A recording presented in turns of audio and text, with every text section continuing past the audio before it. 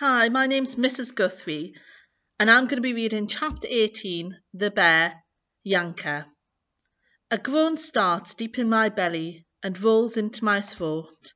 I try to swallow it back, but it turns into a roar that blasts from my mouth.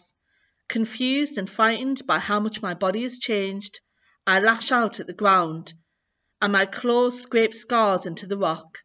I stare at them, feeling as lost and out of control as a swift in a snowstorm. My grandmother appears at the cave entrance and ambles over. "What's wrong?" she asks. Her voice is a calm, mellow rumble. "Look at me, I'm a bear." My breath huffs from my snout in short, hot bursts. "What's wrong with being a bear?" My grandmother sits next to me and licks the fur on one of her front paws with a long, pink tongue. "This is what you wanted, isn't it?" My brow furrows. Was this what I wanted? My head is full of a thick grey fog. I look up at my grandmother in the desperate hope that she'll make everything clear. "You were the happiest little bear cub." My grandmother rolls onto her side and stares at me with steady chestnut eyes. Her expression is familiar as sunshine. "Every moment you were bursting with curiosity and joy. You bound through the forest, chasing birds, splashing through streams, digging the earth. You'd climb onto my back when you were tired and curl up beside me to sleep." Memories swell in my mind, clear as meltwater, racing after bullfinches, snapping river bubbles with my teeth, snuffling for roots, and the warmth of my grandmother's fur. I lean into her, breathe in her earthy scent. "It's so good to have you home." My grandmother looks out over the forest. "We used to do this every evening, sit here together watching the sunset." I nod, remembering sunsets of every colour, but then my gaze is pulled south. I remember looking that way too. I peer into the distance and see the great frozen river and something nestled on its bank, so tiny and far away. "The village!" I exclaim. "I can see the village from here." My grandmother rises to her feet and yawns. "Let's go fishing." "Fishing?" I turn back to her confused. "You want to go fishing?" "I'm hungry." She steps over the ledge. "Aren't you?" My belly suddenly feels cavernous, and I remember I haven't eaten all day. But there are so many questions I have for my grandmother. Important questions about my past and what's happening to me now and what it means for my future. I open my mouth to ask her to wait, but she's already gone. I wobble to my feet and notice my clothes strewn on the ground around me. My coat is ripped apart, my map and Evan's claw are several dust apricots spilling from the pockets. The skirt Mama Chica embroidered is a torn and crumbled mess. I try to bundle them up to move them somewhere safe, but my paws are too big and my movements too clumsy. Growling with frustration, I give up and bound after my grandmother, worried I'll lose her if she gets too far away. I stumble on the steep slope, fall over and smack my head on a rock. I rise onto my back feet and try to walk ahead instead, but that isn't any easier. My balance is all wrong and I buckle under my own weight. I lower myself down and try walking on all fours again. Finding a rhythm is impossible. My legs keep tangling and my head is so close to the ground I can't see obstacles until they're right in front of me. My grandmother moves slowly into the distance, while with every step I take I struggle not to slide or tumble. By the time I reach the bottom of the mountain, I'm aching from the effort, sore from falling over, and I've lost my grandmother. I lift my snout into the air to search for her scent and breathe in a rainbow of smells. My mind tingles. As a human, the forest was full of smells, but this is incredible, otherworldly. Every tree has its own perfume, a mixture of bark and sap and other scents left by creatures who crept or scurried across them. Every inch of the forest holds a history of the animals who have visited, the plants that have grown, even what the weather had brought. I smell snow and dew, frost and rain, and the warmth of spring sunshine. Wrapped in a world of new smells, I forget I'm looking for my grandmother. Wrapped in a world of new smells, I forget I'm looking for my grandmother. I weave between boughs, squashing shoots and cracking branches, sniffing everything I find, trying to work out what each scent is. Then my ears turn to the sound of water gurgling, and I tilt my head, confused and delighted by this new sensation. I smell the fresh, cold river, and mixed in with it the earthly scent of my grandmother. I've found her again. I race towards her, tripping over my feet with every step, and collapse onto the river bank. My tongue lolls out as I catch my breath.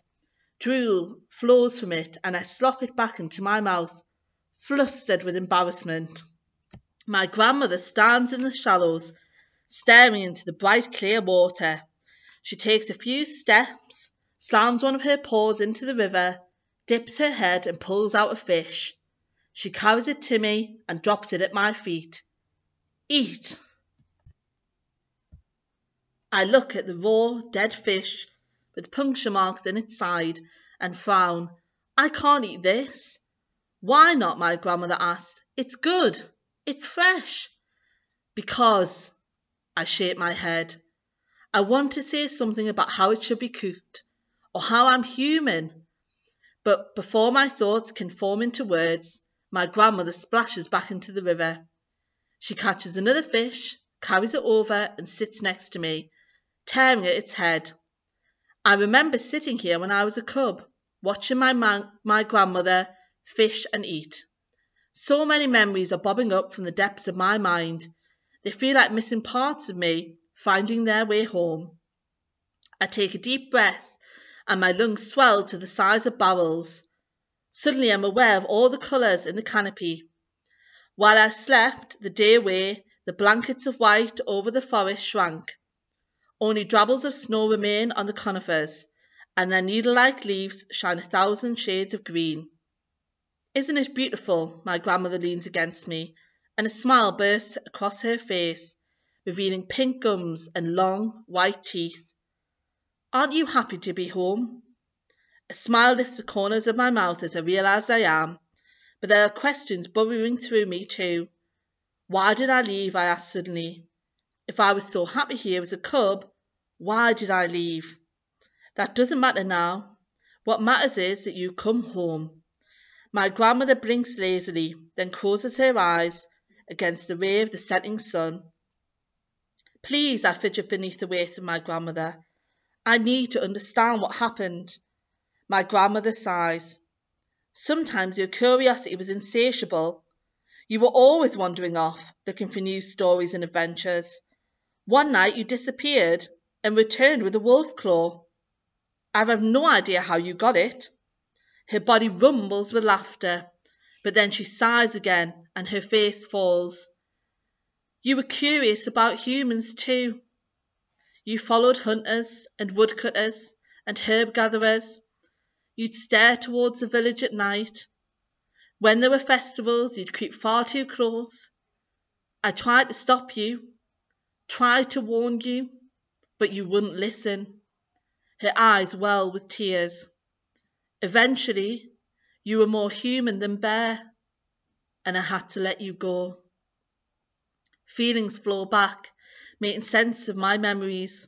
I chased birds because I wanted to talk to them. I wanted friends. I gazed at the distant village because I longed to go there. I loved the sounds of music and laughter. I loved the excitement fizzing in the air.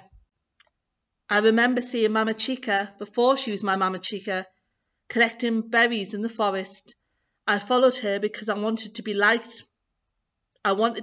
her. I left because I wanted to be human. I wriggle free of my grandmother and rise to my feet. My body seems lighter, my head clearer. But you've returned now, my grandmother smiles, and I'm so pleased. I never understood the desire to be human. You and your father both had it. My father? My ears turned towards her. Your father, my grandmother nods. My son.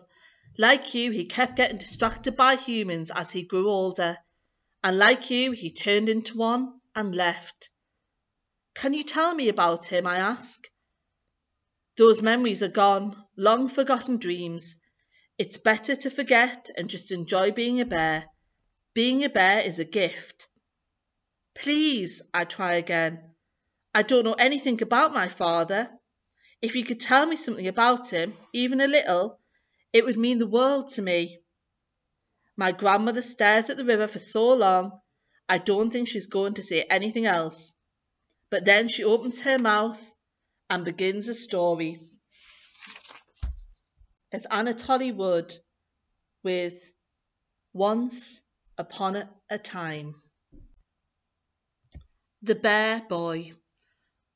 Once upon a time there was a young bear who was sometimes a boy. He didn't know why. He asked his parents the Bears Are and the Bears Arena, but they couldn't answer him. They thought it might be something to do with a wish or something to do with a curse, but their memories were faded and they only ever remembered being bears. They told him to look at the sunlight in the canopy and the moonlight on the streams, to catch fish and forage for berries, to roll in pine needles and to talk to birds, and to enjoy being a bear. They said if he did this and wished hard enough to be a bear, he'd stop turning into a boy. But it didn't work. The young bear was a storm of confusion. One day a bear, the next day a boy. His confusion grew into torment. He couldn't sleep or eat. He was weighed down with unhappiness and ached to know why he was different. He wandered through the forest, asking every soul he found, why am I sometimes a bear and sometimes a boy? The birds in the trees didn't know, the animals in the burrows didn't know, and the fish in the stream didn't know. Finally he came to the house with chicken legs, deep in the darkest part of the forest, and he asked who lived there, why am I sometimes a bear and sometimes a boy? I'm something of an expert on souls, the Yaga said, and I see your soul is both bear and human. You need to choose to be one or the other. But how do I choose? Asked the boy. Well, the Yaga stared at him thoughtfully. You know how to be strong and independent and live in the forest as a bear. So now you must learn how to live with humans. Then you'll be able to choose. The young bear thanked the Yaga and wandered north. There he saw a sailing ship, gathering fish from the green bay. He swam to the ship and climbed aboard. At first the fishermen were scared and backed away from him, but when they saw the bear haul up fishing nets and basket traps, they realised he could be useful, and they soon became accustomed to his presence. The ship sailed the northern sea, from the calm east to the stormy west, collecting fish and kelp and crabs, and slowly the bear boy became part of the crew. He learned how to help and be helped, how to depend on others and have others depend on him, and how to be strong on his own, but even stronger as part of a group. Seasons passed, and the bear boy grew into a human man. He forgot all about his time as a bear, although sometimes he dreamed of talking to birds in a sparkling canopy, or rolling in pine needles till his fur smelt of sap.